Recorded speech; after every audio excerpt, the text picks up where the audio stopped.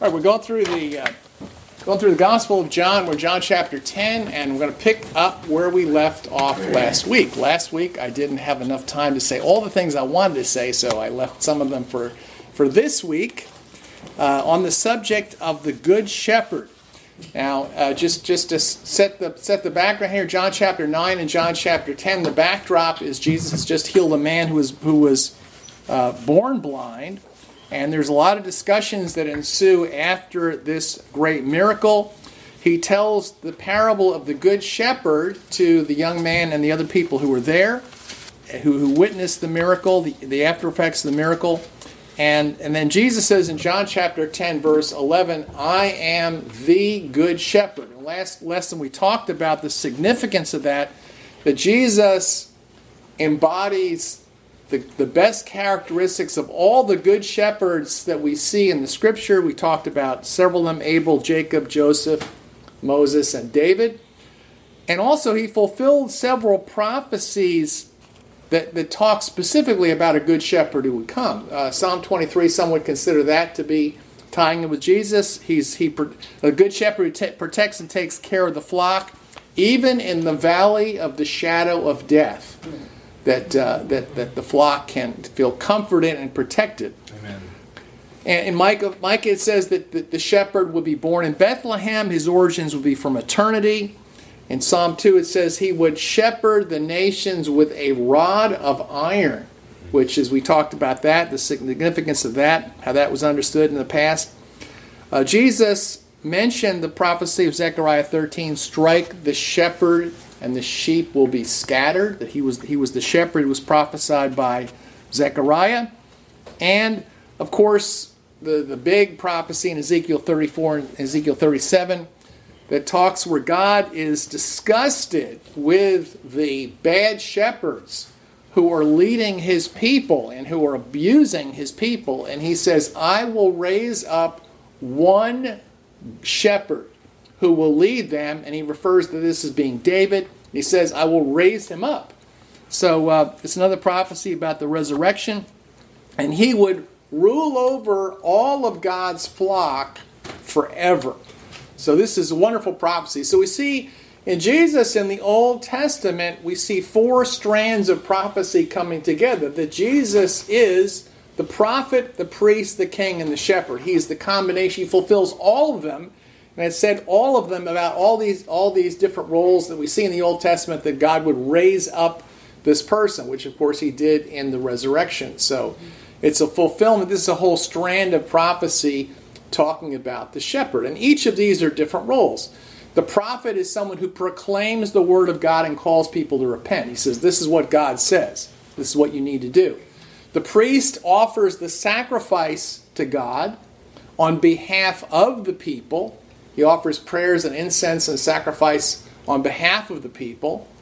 The king rules over the people as an extension of God. He rules over God's people. And then the shepherd. This is a beautiful picture. The shepherd.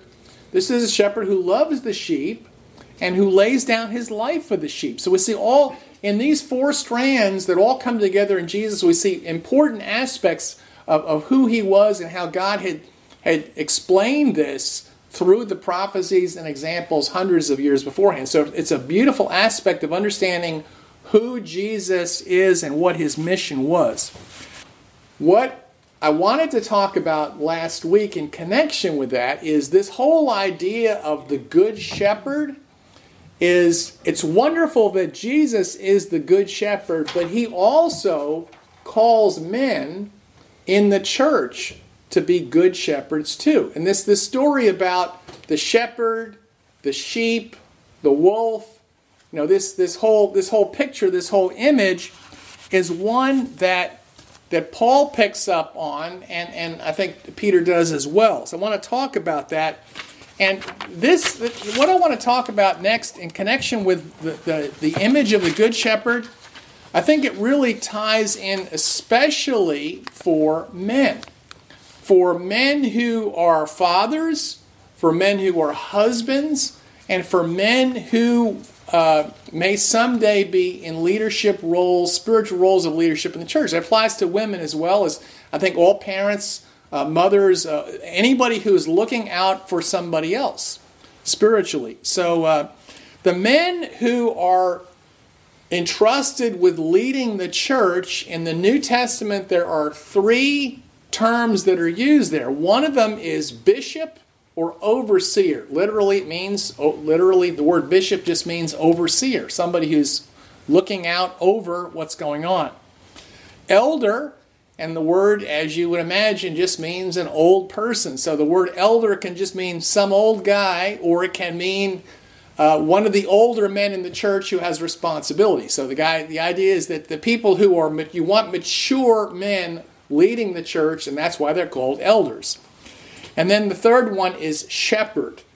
And so it's overseer or bishop, elder, and shepherd. There are 3 terms that are used, and they're all talking about the same person, the same role, but they're talking about it in a different sense in the Bible. And you'll see in some passages, you'll see where 2 or even all 3 of these terms are used as applying to the same person. Now, one of the dangers in the church today that I see is a tendency, and it's true in every age, a tendency to want to copy the successful institutions of the world. So, what does that look like? During the Roman Empire, let's set ourselves up like the Roman Empire. So we have Caesar who's in Rome, and then we have his people who are under him. So you know where that road goes. Or today, what are the before we throw stones at any other groups that are out there, but let's look at what are the worldly examples, the successful institutions that churches will try to copy today in their leadership. One of them is the corporation. This is the big institution in America and the West is the corporation. So you have the board of directors and you have the president of the company. And I got put recently on the board of directors of a college. Never been on a board of directors in my life. Have no idea. I thought the board of directors ran everything. And they explained to me, no. My friend Finney Curavilla, who asked me to be on the board of directors of Sattler College, he told me, I was on the board of directors of several organizations before someone finally explained to me what the board of directors does. And here's the way it works. The board of directors, the most important thing that they do is they hire and fire the president. And then the president runs the organization, runs the company. So I didn't know that, but that's the way it works, is that board of directors doesn't really run the company, they just hire the president. So a church, if they want to use that example, let's say the elders think of themselves as the board of directors, they'll look around and they'll try to find one person who will then run the church, and just like a corporation. And so that's one model that you could use if you wanted to copy a corporation. Another one will be following an army, where you have you salute. There's the one guy in top, and everybody just does what they're told. Your job in the army is don't question, do exactly what you're told. So that would be another. Or the other one is we live in a democracy. Democracy is considered such a wonderful thing. How did the world ever get by without democracy for all these hundreds of years? So we'll copy the government. And so in some ages, you'd have a king who runs the group, or a one-man leader, a dictator of some sort. Or you go to the other extreme, and it's a please the people democracy. Let's all vote on what we want the Bible to mean.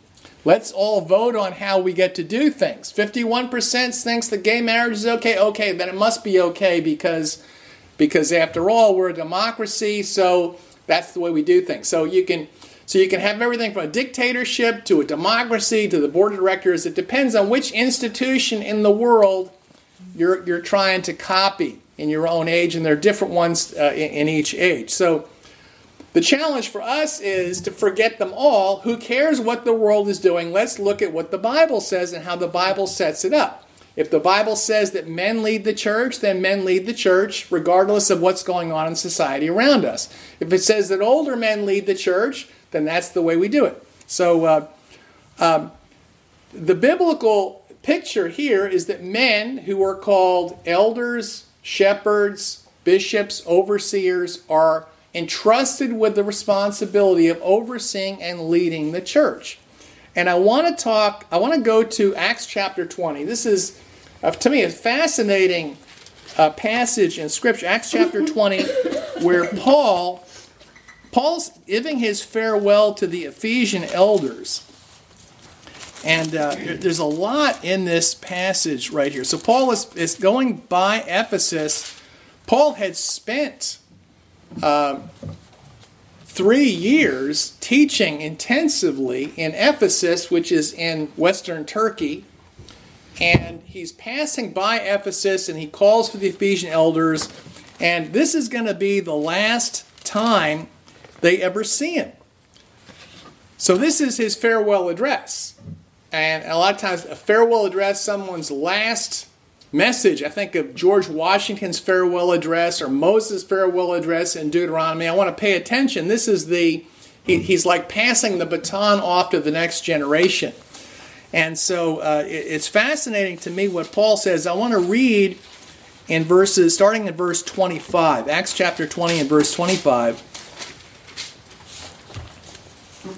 So he's talking to the elders from the church to Ephesus. This is Paul. He says, "Indeed, now I know that you all among whom I have gone preaching the kingdom of God will see my face no more. Therefore I testify to you this day I am innocent of the blood of all men. For I have not shunned to declare to you the whole counsel of God. Therefore take heed to yourselves and to all the flock among which the Holy Spirit has made you overseers to shepherd the church of God, which he purchased with his own blood. For I know this, that after my departure, savage wolves will come in among you, not sparing the flock. Also, from among yourselves, men will rise up speaking perverse things to draw away the disciples after themselves. Therefore, watch and remember that for 3 years I did not cease to warn everyone day and night with tears." Now, there's so many things I notice in this passage. I don't know what jumped out at you, but one thing was, he says, among whom I've gone preaching the kingdom of God. The message that he preached was the kingdom of God. It wasn't just personal salvation. He's preaching the message of the kingdom of God. That's what we should be preaching as well. We also see that the words overseer and shepherd are being applied to the same group of people here. So the terms are somewhat interchangeable. Different aspects of the same person. He says the Holy Spirit had called these men to be shepherds of the flock. And he uses, you probably notice, the same kind of terminology that Jesus used. He's talking about shepherds, flock, and wolves here, just like in John chapter 10. And he warns them that savage wolves are coming who will not spare the flock. Now remember, Jesus had said that the good shepherd lays down his life. He doesn't run away when the wolves come. So obviously they can't be cowardly hirelings. They have to be willing to engage in battle when these people come. Now, think about this. This is a church. Paul was involved for 3 years in personally teaching and laying the foundation of this church. And he says, I warned you day and night with tears about the wolves and the false teachers who were going to come in. And he said, even among your own number. So he's talking, you can imagine, he's got the elders of the church laid out. He said, some of you men, some of your own fellow shepherds are going to be rising up and leading people away. Now, how many churches do you think ever preach a message like this? Watch out. You're going to be led astray. People are going to come in and pull people away. And don't trust all of the elders here, because some of them are going to lead people away. I've never been in a church where someone would teach a message like this. This is what Paul says. He says, after I go, things are going to get bad. I mean, most people have the attitude, well, we're God's church, so nothing bad can happen to here. We've got these wonderful men as leaders. So all we have to do is put it in cruise control and follow these wonderful men that God has put up in front of us. And just trust that they're leading us because the Holy Spirit is leading them. Paul didn't say that. He said, Holy Spirit put you in there, but some of you are going to go south. Some of you are going to go wrong. Some of you are going to follow Satan. And watch out. I warned you about this day and night with tears that this was going to happen. People think if they do a great job building a church that bad things can't happen. Well, that's not the case. Paul's attitude was, this is a war. We're in a war zone, and things are going to go south here is after I leave. So the whole attitude, well, it certainly can't happen here, it can't happen in our church. Paul knew it would happen. He didn't say if it happens, he's talking about when it happens. So, I mean, that's what I notice in this passage. That's Paul's attitude. He's really concerned that some of the shepherds are going to be leading people astray, and he's calling the other shepherds to wake up and be prepared when it happens, to confront this sort of thing. I want to turn and look at another passage in 1 Peter. This is what Peter has to say when he's talking to elders. In 1 Peter chapter 5, I'm going to read verses 1 to 7. It's all about the concept of the importance of good shepherds in the church. 1 Peter chapter 5 in verse 1. The elders who are among you, I exhort, I who am a fellow elder and a witness of the sufferings of Christ, also partaker in the glory that will be revealed. Shepherd the flock of God, which is among you, serving as overseers, not by compulsion, but willingly, not for dishonest gain, but eagerly, not as being lords over those entrusted to you, but being examples to the flock. And when the chief shepherd appears, you'll receive the crown of glory that does not fade away. Likewise, you younger people, submit yourselves to your elders. Yes, all of you be submissive to one another and be clothed with humility. For God resists the proud, but gives grace to the humble. Therefore humble yourselves under the mighty hand of God, that he may exalt you in due time, casting all your cares upon him, for he cares for you. So, here we see the term elder, overseer, or bishop, and shepherd. All three of the terms are used. Obviously, they're all referring to the same group of people there. The elders are called to oversee and to shepherd the flock. The elders, it says, not lording it over people. They're not the bosses of the church. They are the leaders of the church, and you're to lead by example. Come follow me. Now, they have to exert discipline in the church when it's necessary, and they have to correct and rebuke and exhort when it's necessary. But he says that their leadership is not lording it over people, but they're leading by example. They're showing the flock the way to go, like Jesus did. Jesus that says, "My sheep follow me." They go after him. They follow the way that he goes. And those younger in the church are called to be submissive to their elders. And everybody is reminded of what it says in Proverbs 3:34. God opposes the proud, but gives grace. He gives his grace or his favor to those who are humble. So everybody's called to be humble, including the leaders of the church. And then the description of here, it says, when the chief shepherd appears, all the other shepherds are going to have to give an account. So the idea is that there's a chief, you're a shepherd, but there's a chief shepherd. Jesus is the chief shepherd. He's the one you're going to have to give an account to for your shepherding. Jesus is the ultimate shepherd that all the other shepherds have to follow and give answer to. So some of the things that I take away from this, from what Peter says and what Paul says here, the primary responsibility of a shepherd is to please the chief shepherd, is to give an account to the chief shepherd. He is the shepherd. He is the one shepherd. And those who are given responsibility as shepherds within the church are answerable to him. So that's the first thing is we have to please the chief shepherd. And I think about the example, to me, of Joseph in Genesis 37. It says that Joseph, he was living in a family of shepherds. Two of his brothers were doing something corrupt in their shepherding, and he goes and he gives a good report to his father. He's more concerned with pleasing his father than he is pleasing his brothers and his fellow shepherds. And as a result, two things happen. One is he's his favorite of his father, and the other one is his brothers hate him because he blew the whistle on them. He told the truth on them. He's more concerned about pleasing his father than he is about pleasing his brother shepherds. And the same thing happened with Joseph as happened with Jesus.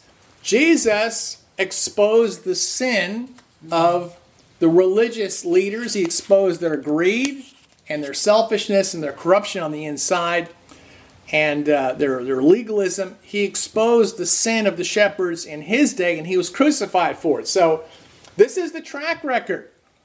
If you expose the sin of the other shepherds, you may get sold into slavery, or you may get crucified. So what do you think is going to happen to us if we step up and do the same thing and speak the truth to shepherds who are involved in sin? The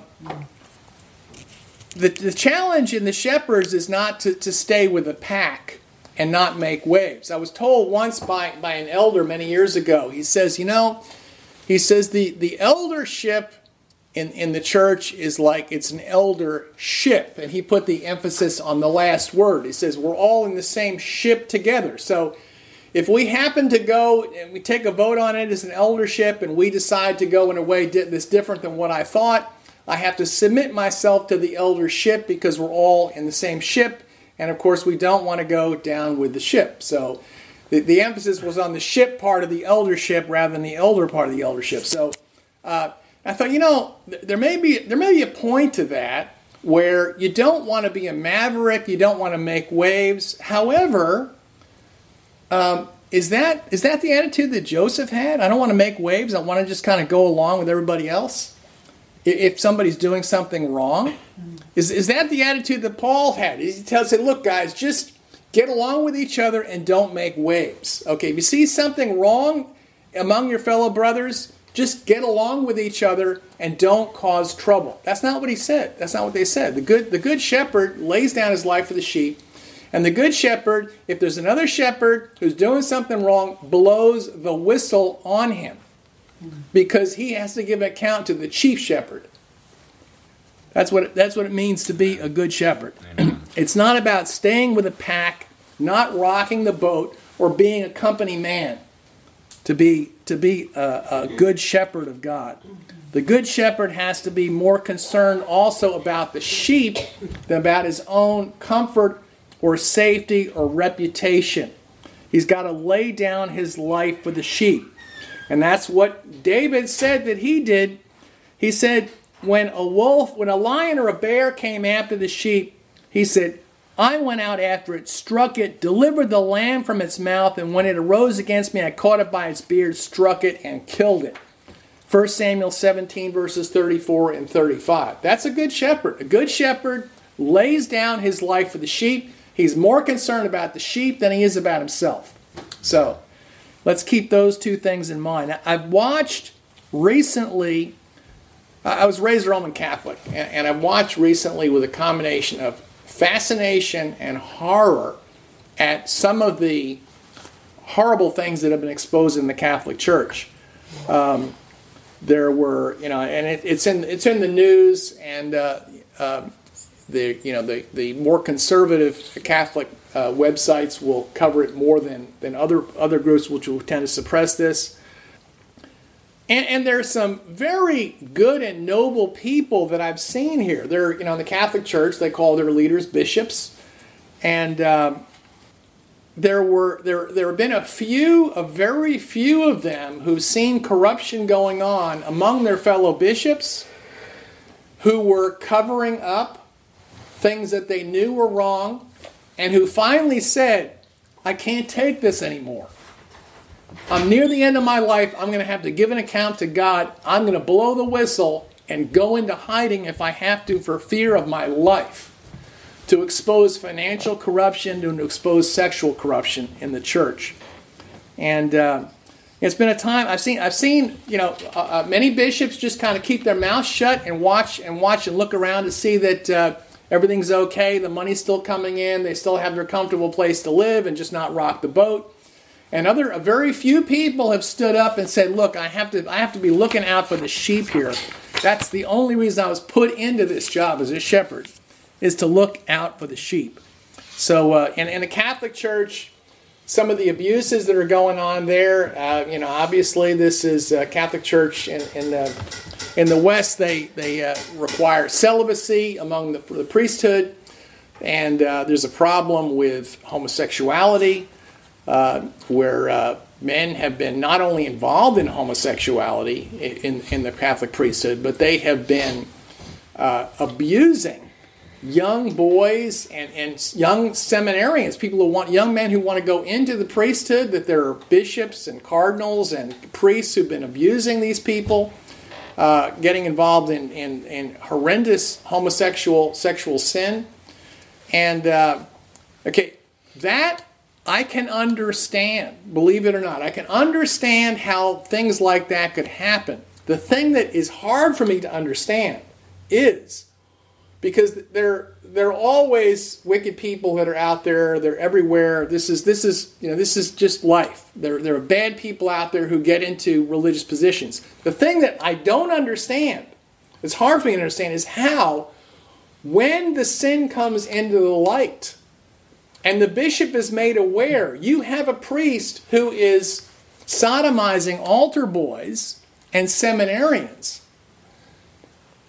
Why that priest is not called on the carpet and exposed and put out of the ministry on the spot? What was going on was they cover it up.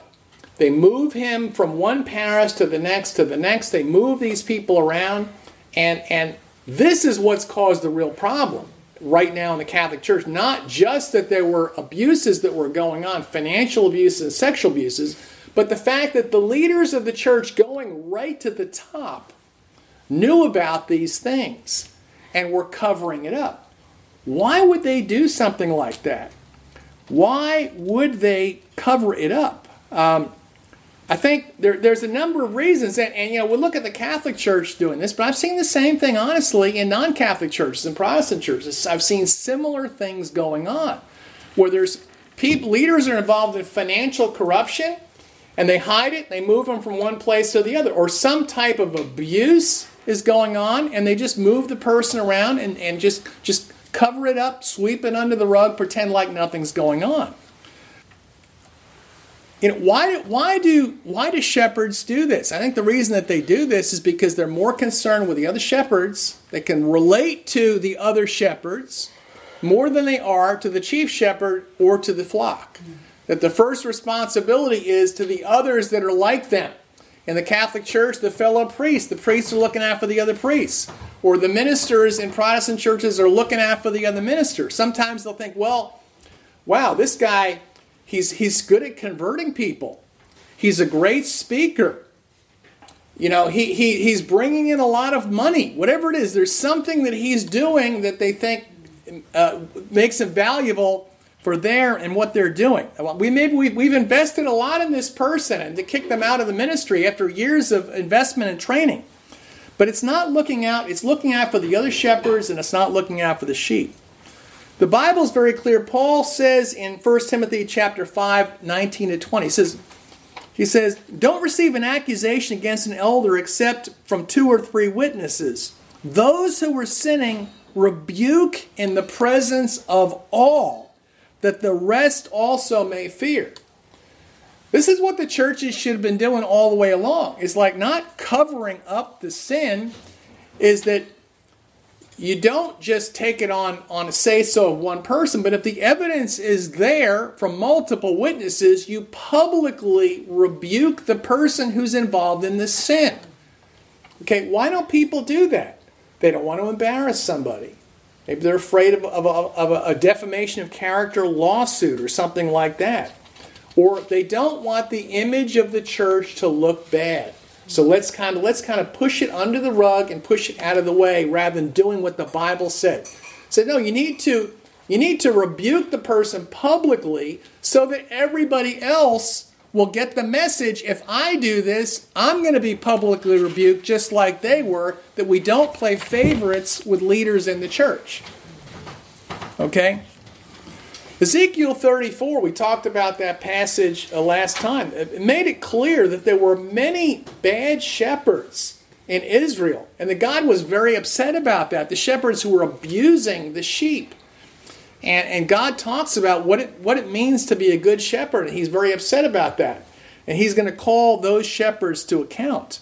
So I think for those who want to be shepherds, and we need so many men who aspire to be shepherds in one way or another, as fathers, as husbands, as elders and bishops in the church.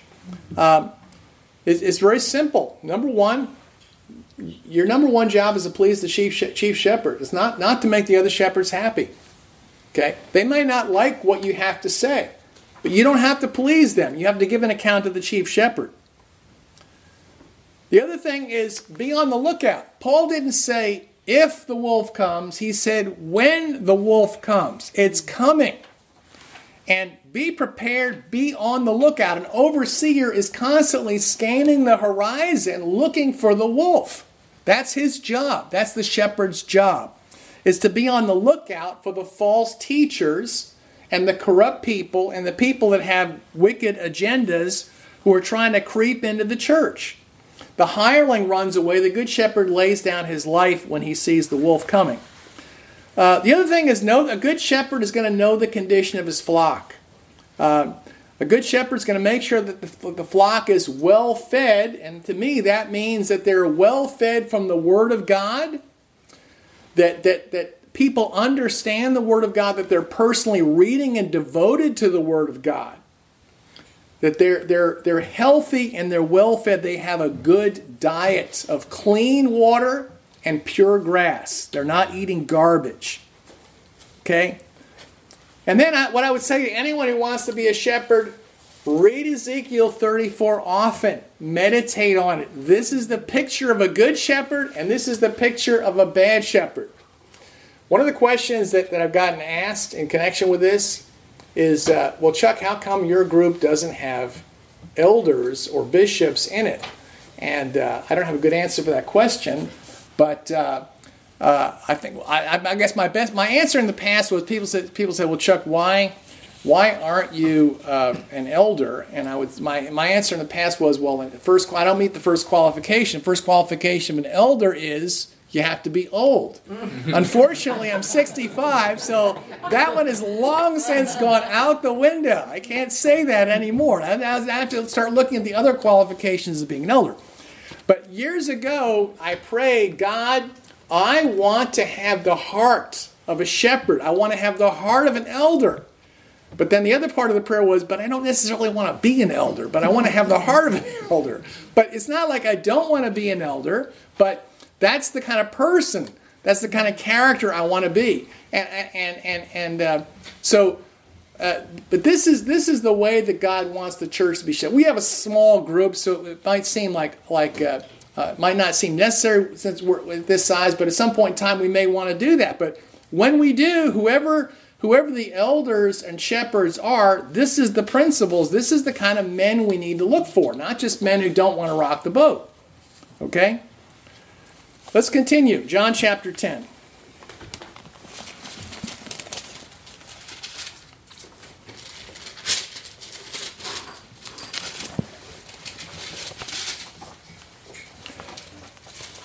We'll pick up where we left off from last week. In John chapter 10, I'm going to read verses 22 to 30. Now it was the feast of dedication in Jerusalem, and it was winter. And Jesus walked in the temple in Solomon's porch. Then the Jews surrounded him and said to him, "How long do you keep us in doubt? If you're the Christ, tell us plainly." Jesus answered them, "I told you, and you don't believe. The works I do in my Father's name, they bear witness to me. But you do not believe because you are not of my sheep. As I said to you, my sheep hear my voice, and I know them, and they follow me, and I give them eternal life, and they shall never perish, neither shall anyone snatch them out of my hand. My Father who has given them to me is greater than all, and no one is able to snatch them out of my Father's hand. I and my Father are one. There's a lot in there in that statement here. So elements of the story, Feast of the Dedication, Jerusalem. People are wondering, are you the Christ? Jesus says, I already told you that. I already answered that question. And my miracles also give testimony about that. And then he talks about he says, you don't listen to me because you're not my sheep. My sheep hear my voice. I know them. They follow me. I give them eternal life. They shall never perish. No one can snatch them out of my hand. The sheep were given to me by my Father. And then he says, I and the Father are one. So there's a lot in this passage here, and a lot that's taken out of context too. First question that I ask is probably one nobody else asked here. It says at verse 22, now it was the Feast of the Dedication in Jerusalem, and it was winter. I'm thinking, Feast of the Dedication. I don't remember reading anything about a Feast of the Dedication in the Old Testament. So I know there's the Passover, there's the Tabernacles, there's the Day of Atonement. What is the Feast of the Dedication? The Feast of Dedication. What is it about? And so I started doing a little bit of digging and wondered. And I'll ask you a question.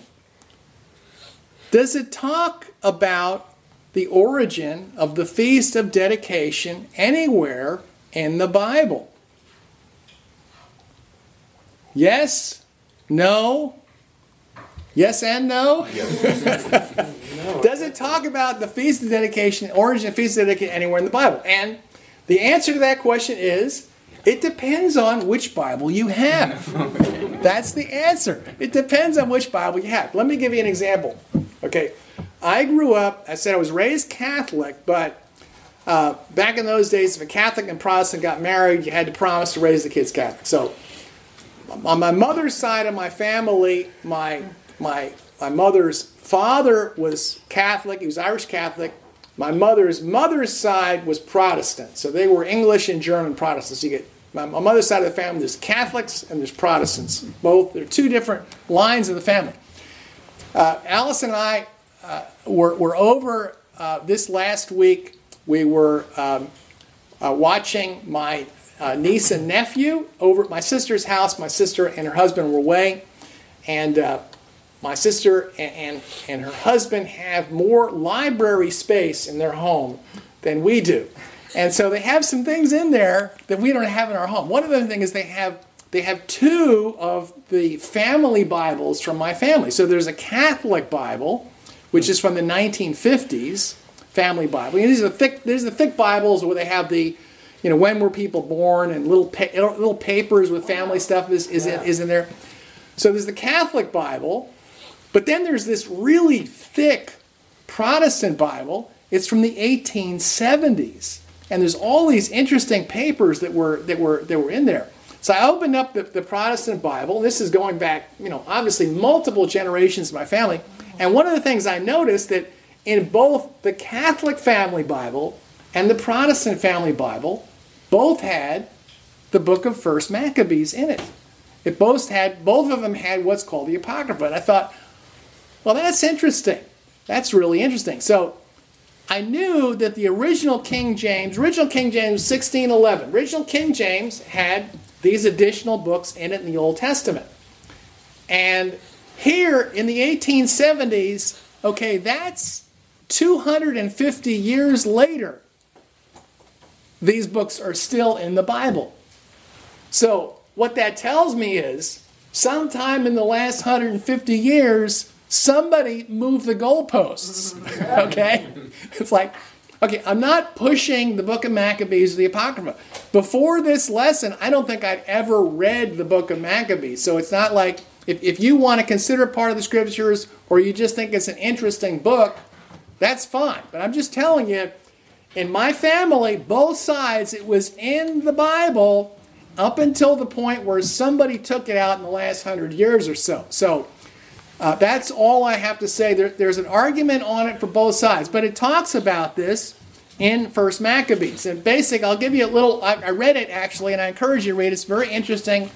I would say about First Maccabees that anyone who, I almost never watch movies. Anyone who likes action movies, I'd say the book of First Maccabees, in terms of action movies and graphic war scenes, has it over any modern movies, pretty much. Okay, it's very graphic. It's intense. So I'll give you a little quick overview here. Okay. In the book of Daniel, I'll put more of this in the notes. In the book of Daniel, there are several places where it talks about what would happen after the time of Daniel. Daniel was the time of the Babylonian Empire and the Persian Empire. And in the book of Daniel, in Daniel chapter 2, 7, 8, 10, it talks about what's going to happen in the future. And of course, the liberal theologians can't believe that Daniel was written when it was written, because it accurately tells what's going to happen for several hundred years. So what it talks about in several places, it says that after the time of the Persians, the Greek Empire will rise up. And in one of the accounts, it talks about the Greek Empire is a male goat that moves real fast. It has one horn on it that gets broken off, and then 4 horns come out of it. Or it's a leopard, a real fast-moving animal with 4 wings, so this number 4. And so what happens, and that's exactly what happened, was after the Persian Empire, Alexander the Great swept through the east, goes all the way through. He conquers the Persians, Egypt. He goes all the way through India and Pakistan. But he dies at the age of 32 as a young man. He dies at the age of 32, and there's no successor to take over. So what do? They break it into 4 pieces, just like in the vision that Daniel had about the 4 horns that come out of the 4 wings. So he quickly takes over the world. So the Jews basically acquiesce around the year 320. I think it's 332 BC. The Jews surrender to Alexander.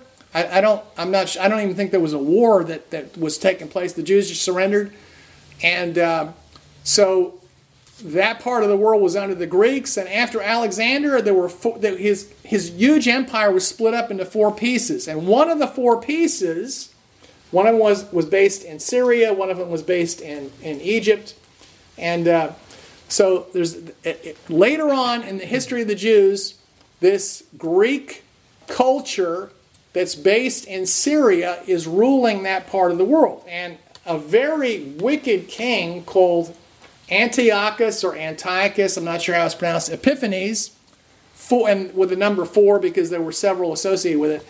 He came up and he was a madman. He was a crazy man, and he decided that he is going to wipe out all cultural practices of Judaism. Okay, to give you an idea, death penalty for circumcising your male child. Death penalty. Okay? Desecration of the temple, moving the idols into the temple, and forcing Greek customs on the Jews. How bad was it if a mother circumcised her child? And I mean, you can't hide this very well. It's easy to check it out. What they would do is they would kill the mother and the child and hang the baby around the mother's neck and display this in public. This is the kind of stuff that's going on. It talks about it in First Maccabees. So, there were some heroic, patriotic Jews who rose up among the Jewish people and said, we're not going to put up with this. And Mattathias, and he had several sons. One of them was Judas, who was called Maccabeus, where we get the name of the book from. So they rose up, they fought, and they defeated a much larger army. And then they rededicated the temple. It's about 160 or 170 AD. And so they had They had a celebration for the rededication of the temple for 8 days. Okay, maybe you're thinking there's a connection here. This was in the wintertime. The Jews, 8 days on the 25th of a certain month. Okay, and this is known today as Hanukkah. And there's it doesn't talk about this in First Maccabees, but there's a I don't know if it's a legend or it's true or not, but the story that the Jews explained to me was that they had only had enough of the right kind of oil, the precious oil, to light the lamps in the temple for 1 day, but somehow miraculously it lasts for 8 days. So this is also called the Festival of the Lights, Hanukkah, the menorah, the candles. So this is where Hanukkah comes from. I never knew that. I thought, show my ignorance, I thought as a kid growing up in New Jersey, okay, didn't know any Muslims back then. I knew Protestants, Catholics, and Jewish people. And I thought the Jews felt bad because they weren't celebrating Christmas, so they cooked up this other holiday so they could piggyback on, they could be doing something while the Christians are having all their fun on Christmas. But no, Jesus is celebrating Hanukkah back in John chapter 10, the Feast of the Dedication. That's Hanukkah. That's what it is. So they're celebrating the rededication of the temple. And so anyway, just a little side story of it. This is the problem. Is I get stuck and I get curious. I want to know what's that, and so that's where I end up. So I learn a lot, and so now I'm wondering what else is in the book of Maccabees and why was it taken out of the scripture? So on we go for that little. Sorry for that little side trip there. But book of Maccabees is in the Old King James. It's in the Catholic Bibles, it's in the Orthodox Bibles, and whether you consider it inspired or you consider it just a good historical account, it's useful to read. And I put more in the notes than we can go into right now. Jesus made a statement here, which gets a lot of play. He said, "My sheep hear my voice, I know them, they follow me, and I give them eternal life, and they shall never perish, neither shall anyone snatch them out of my hand." Wow, isn't that good news? No one can snatch us out of his hand.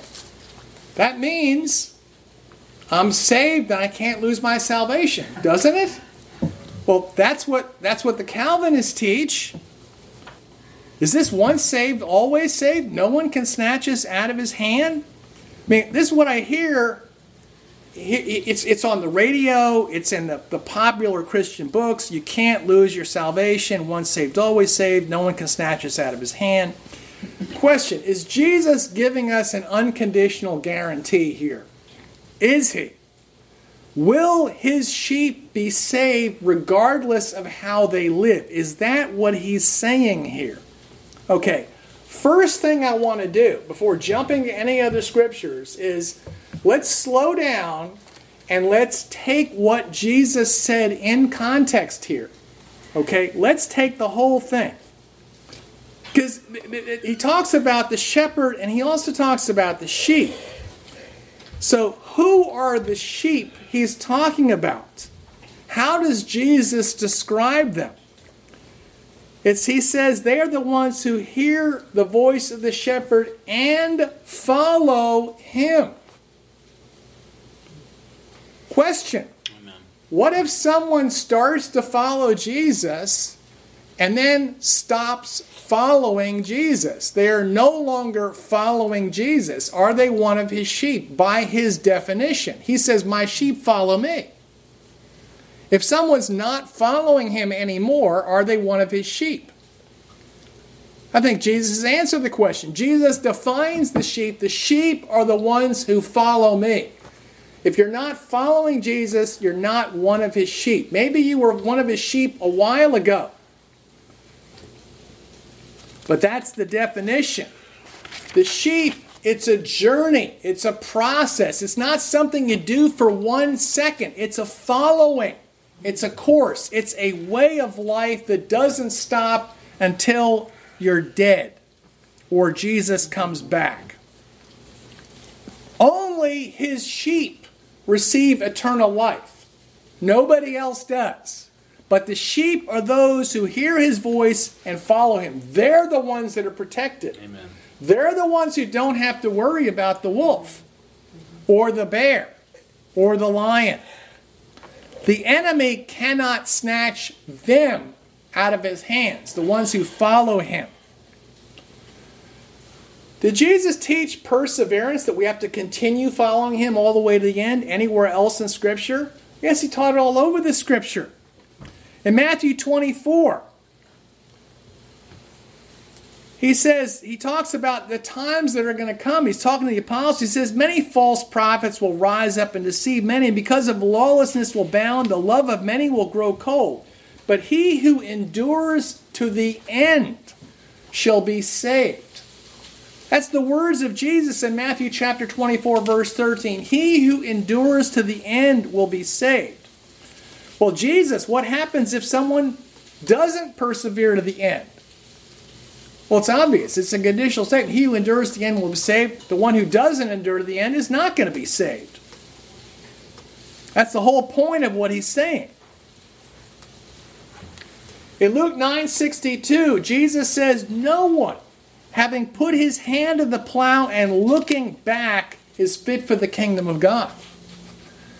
You can't, well, if you put your hand to the plow, you got to keep plowing until the job is done. In the parable of the sower in Luke 8, Jesus explains in Luke 8, starting in verse 11, he says, the parable is this, the seed is the word of God. Those by the wayside are the ones who hear. And the devil comes and takes away the word out of their hearts, lest they should believe and be saved. But the ones on the rock are those who, when they hear, receive the word with joy, and these have no root. They believe for a while, and in time of temptation, they fall away. Can a Christian fall away? According to Jesus, yes. In time of temptation, they fall away. What's the difference between the second soil and the first soil? The first soil never believes to be saved. The second soil does believe, but it doesn't persevere. That's the problem. It's not like the first soil that never became a Christian. These are people who became Christians and didn't persevere to the end. The second soil, as opposed to the fourth soil, those are the ones who do persevere to the end. In the parable of the unmerciful servant in Matthew 18, Jesus explains. He tells a story about someone who all of his debts are forgiven. But then after all his debts are forgiven, he refuses to extend the same mercy to someone else. And then the master hears about it. And that person, that servant, all of whose debts have been forgiven, he's angry and he turns him over to the torturers. He throws him back in prison and hands him over to the torturers. So what does that tell us? If we are not persevering in the faith, if we're not following Jesus and forgiving others as we have been forgiven, our sins will not be given up. Hebrews chapter 10, it talks about the same thing in great detail. That Hebrews 10:26, let's turn there.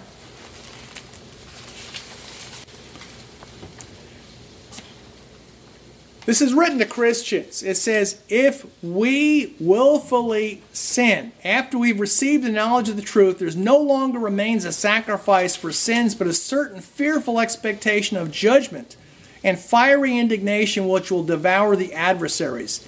Anyone who rejected Moses' law died without mercy on the testimony of two or three witnesses. How much worse punishment do you suppose will he be thought worthy who has trampled the Son of God underfoot, counted the blood of the covenant by which he was sanctified a common thing, and insulted the Spirit of grace?